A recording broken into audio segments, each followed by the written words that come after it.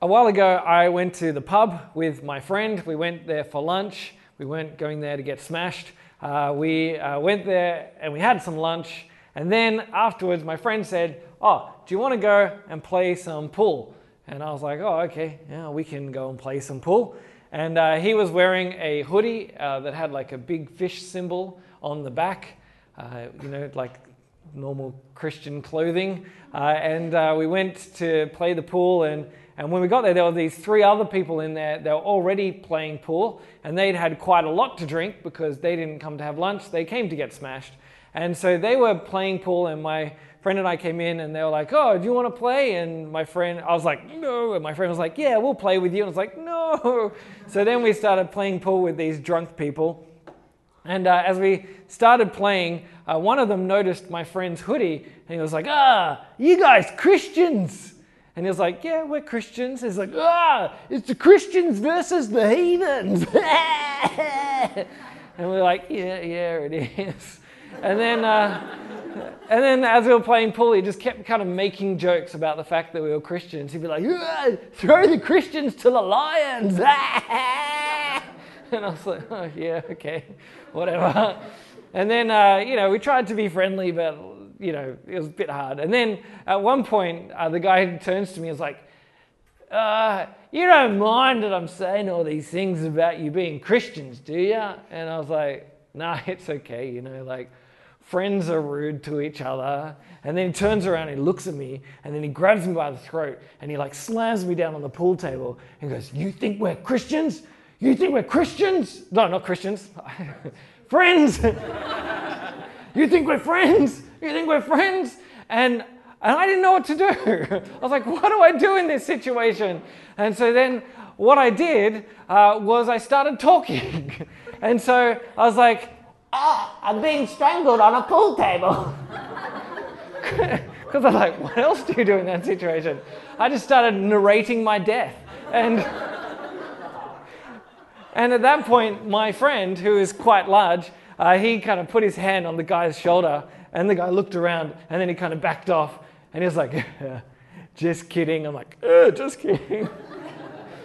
And then we finished the pool game and left quite quickly. Anyway, today we're going to see Peter, and he's quite scared, and he's got the same problem as me. Not that he narrates his death, but he just talks. He just fills his frightened moments with just words. I don't know if others of you would respond in the same way, but me and Peter, we have that kind of similarity. It's like, well, I don't know what to do. Let's just say some things. And so that's what we see Peter doing in this story. And the story starts after 6 days after Peter has said that Jesus is the Messiah, and then been rebuked by Jesus and called Satan. And then he's had some time to recover. And then Jesus invites him and James and John up on a mountain. And they go up on the mountain, and while they're up on the mountain, it says that Jesus is transfigured, that his clothes become shining white. They're bright white clothes. This is a supernatural experience. And we see things like this kind of happen in the Bible at other times. Moses goes up on a mountain and he meets with God. And when he comes down from the mountain after spending time meeting with God, his face is shining bright. His face is reflecting the glory of God. But here is Jesus, and Jesus is shining bright, but he's not reflecting anything. His face doesn't reflect the glory of God. He is the glory of God. So he just produces the glory within himself. And there is this kind of glimpse that is happening for Peter, James, and John, showing them who Jesus really, truly is. They're kind of getting this glimpse of him in his humanity, but also in his true divinity and godness. And then appearing beside Jesus, there is Moses and Elijah, which I always wonder how they knew that it was Moses and Elijah. Like when Jesus is there and they turn up, did Peter and John, James and John go, "Oh, it's Moses and Elijah"? Were they wearing name tags? Did Jesus introduce them like Moses, Peter, James and John and Elijah? Everyone shook hands. And I don't know what would happen at that particular point, but somehow they knew there was Moses and Elijah, and they were chatting with each other, which is also strange. I mean, I don't know what they would do. They'd be like, "Oh," but I mean, they've got to chat, but what are they talking about? I don't know. Like Moses could be like, "Oh, I never made it to the promised land. This is nice." And Elijah would be like, "Well, traffic is bad since I was last here. This is terrible." I don't know what they're talking about, but they're having a chat. And the question is, well, why is it Moses and why is it Elijah who appear with Jesus? And some people will say, and I think this is true, that Moses and Elijah represent all of the old covenant. So they talk about the law and the prophets, that if the Old Testament is kind of summed up as the law and the prophets, and Moses represents the law, because it's Moses who got the 10 Commandments from God and got taught, how Israel was to live, and got taught how to build the tabernacle where God was to dwell, that tent that God dwelt in, and how to build the ark. Moses got the law from God and gave it to Israel, and so Moses is there as a representative of the law. And then we have Elijah, who is a representative of the prophets. Elijah, as we talked about yesterday, he was a prophet whose job was to call people back to faithfulness to God. That he was in Israel and he was saying, you guys need to worship God properly. And that was the role of prophets within God's country, within Israel. Their job was to call people back to faithfulness in God. And so you have Moses and Elijah both representing the law and the prophets, all of the Old Testament, all of the Old Covenant. And they're there both with Jesus. But I think the other thing that's significant about them is that they also had encounters with God on mountaintops. You see in Moses, if you read in Exodus, particularly in Exodus chapter 34, Moses says to God, show me your glory. And God says, all right, I'll show you my glory. We're going to go up on a mountain and I'm going to put you in a cleft of the rock and I'm going to pass by. And as I'm going to pass by, you'll see my glory and I'll proclaim my name to you. But you won't be allowed to see my face because that's too great. You can only see my back. And then God does this and shows his glory to Moses on the mountain and says to him who he is. He says, the Lord, the compassionate and gracious God, slow to anger and abounding in love and faithfulness. And he's saying, this is who I am. And he's showing Moses himself. And Moses is having this encounter with God on the mountain. And then there's another story about Elijah. And Elijah had just had this fight with the prophets of Baal. You might have heard that story, the one where, they cut up some bulls and they dance around them for a while and no fire comes from the sky. And then Moses is like, it's my turn. And they cut up a bull and pour some water on it. And then he just prays to God and then fire comes down and burns up the bull. And then everyone goes, oh, wow, we've got to worship Yahweh because he can burn bulls. We better worship him. And then they, get rid of the other prophets. And as his job is, he calls them back to faithfulness in God. And then after this time, he's kind of depressed. And so he goes out into the desert and he wants to die. And God calls him on a journey to go to a mountain. And there on a mountain, which is said to be the same mountain that Moses was on, there he encounters God. And God comes to him and there's, a great storm and wind and fire. And God is not in any of those things, but God comes to him in the silence. And Moses then experiences God Elijah experiences God in a completely different way to the way that Moses did. But both of them meet God on a mountaintop. And then now here we have James and John and Peter, and they're all on top of a mountain. And they meet Jesus with Moses and Elijah, who both had moments with God on a mountain. And here they are with Jesus himself, who is God himself. And they're all there together, and it's like we're being told something really, really important about who Jesus is.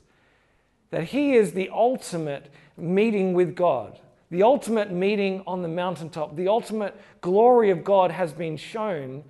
And instead of just being able to see God's back, or instead of just experiencing God in the silence, you have God in the flesh and God face to face with his people on a mountaintop. And this moment is kind of terrifying for all of them. And Peter, because he's afraid, just talks. And he just says things. And as we see, he says in verse 5, he says, Rabbi, it is good for us to be here. Which is a strange thing to say. Like if the Queen turned up with her entourage, and then everyone's like, whoa, it's the Queen. And you wouldn't walk up to the Queen and be like, Elizabeth, it's good that I'm here. He'd be like, what are you talking about? It's good Elizabeth is here. Who cares about you? Be like, oh, it's good that I'm here. Hey. Anyway, and Peter is like, all right, here's what we can do. We'll build some shelters. It's great we're here. We can build some shelters. We'll build some tents. As if like Moses and Elijah and Peter all went up on the mountain for like a great camping experience.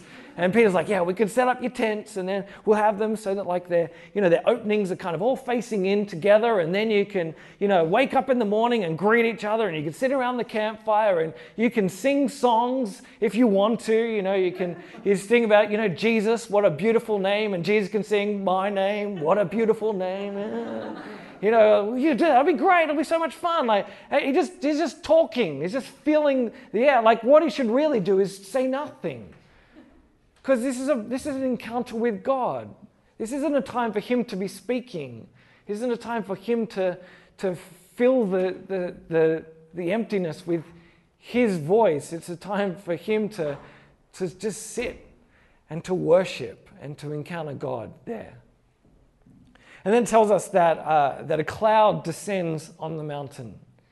And if, once again, you have read parts in the Bible, you'll know that when Israel was walking through the desert, there was a great cloud that led them through the desert.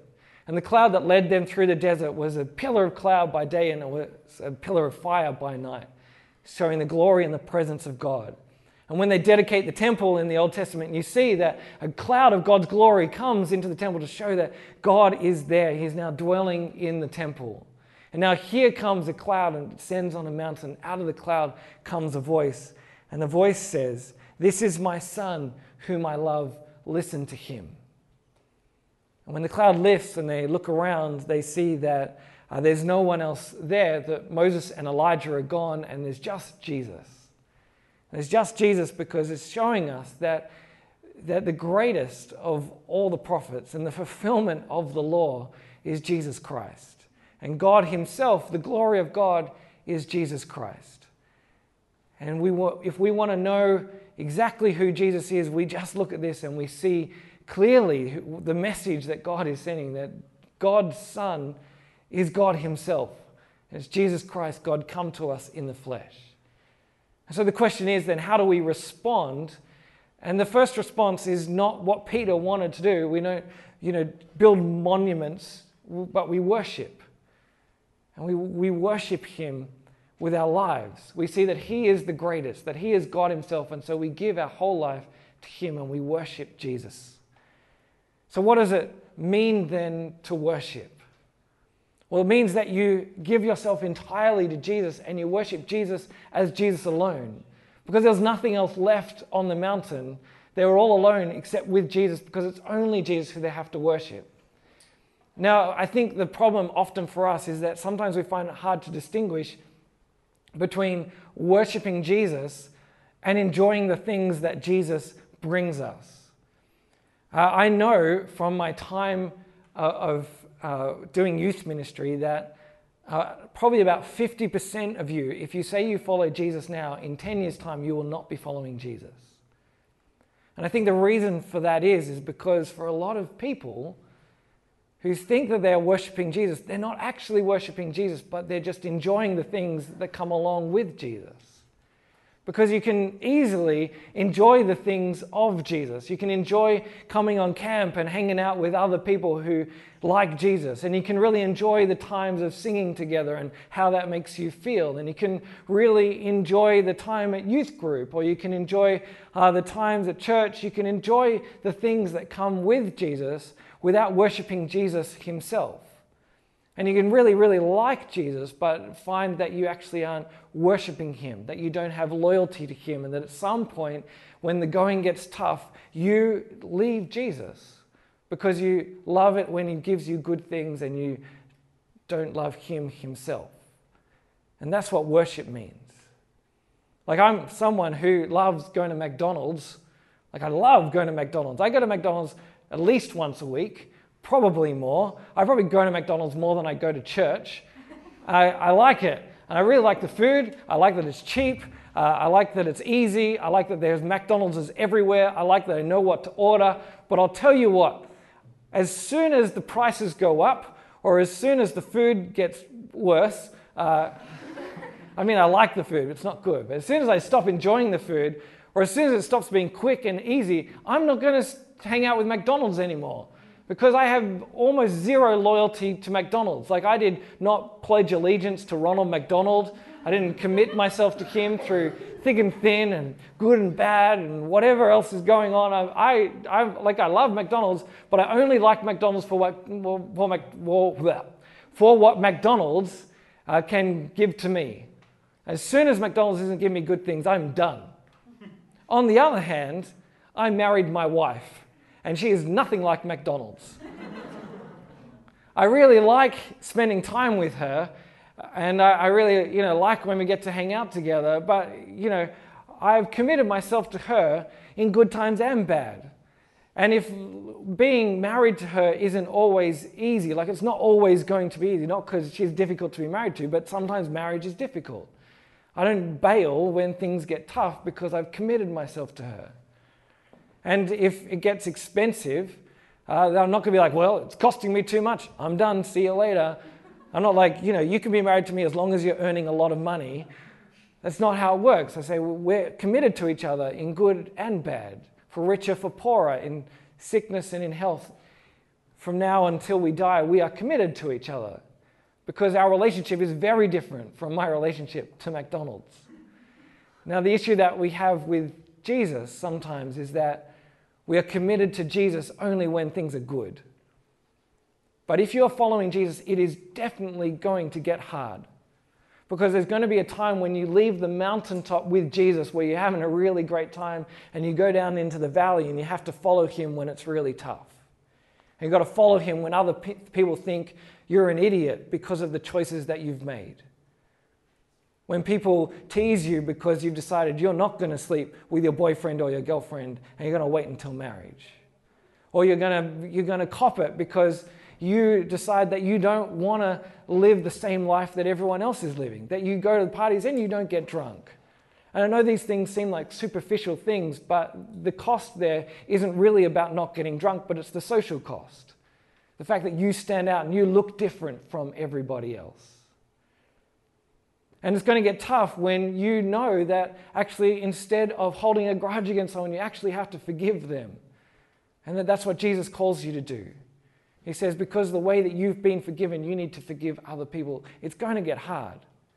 It's going to get hard when you realize that God is going to call you to do things that's going to cost you about where you live or what jobs you choose or how you spend your money. It is going to cost you to follow Jesus. And the question is, will you keep at it? Because true worship is committed to Jesus in the good times and the bad, on top of the mountain and in the valley. Are you willing to worship him? If you are going to be a leader, then you have to say, I will commit myself to him in every single part of my life, when it's good and when it's bad.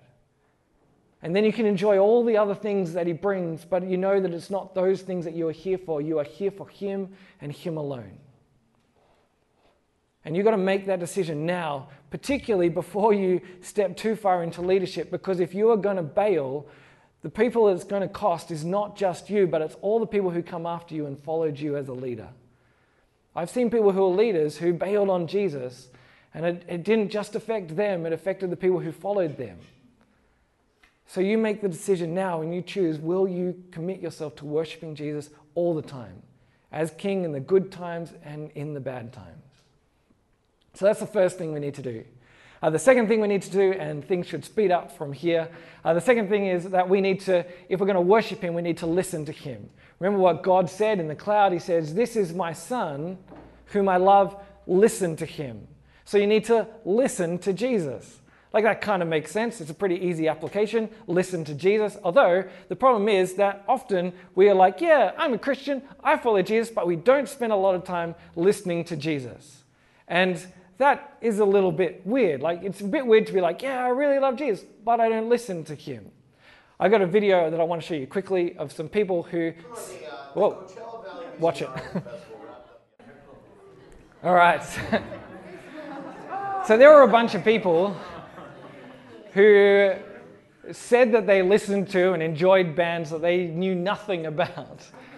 You don't want to be that kind of Christian who says that you follow Jesus and you love Jesus, but you don't actually know much about him because you don't listen to him. The good thing is that Jesus isn't made up. There's plenty of stuff that you can hear from Jesus. And so you need to say, if I'm going to follow Jesus and I'm going to worship Jesus, then I'm going to listen to Jesus. And that means that you've got to take personal responsibility for listening to Jesus. It means you can't just turn up to camp or, once a year or once every holidays and hear 5 talks and say, yeah, now I've listened to Jesus, that's enough. Or you can't turn up to camp and then turn up to youth group and listen to someone else tell you about Jesus, what they heard about Jesus, and say, that's enough. Or even turn up to church and say, that's enough. I mean, these are all good and important things and good and important ways to hear from Jesus, but you need to take responsibility yourself to hear from Jesus. That you will spend time yourself reading the Bible. You'll spend time yourself saying, I'm going to set aside time, maybe in the mornings or maybe before I go to bed or when I get home from school, I'm going to spend time reading the Bible.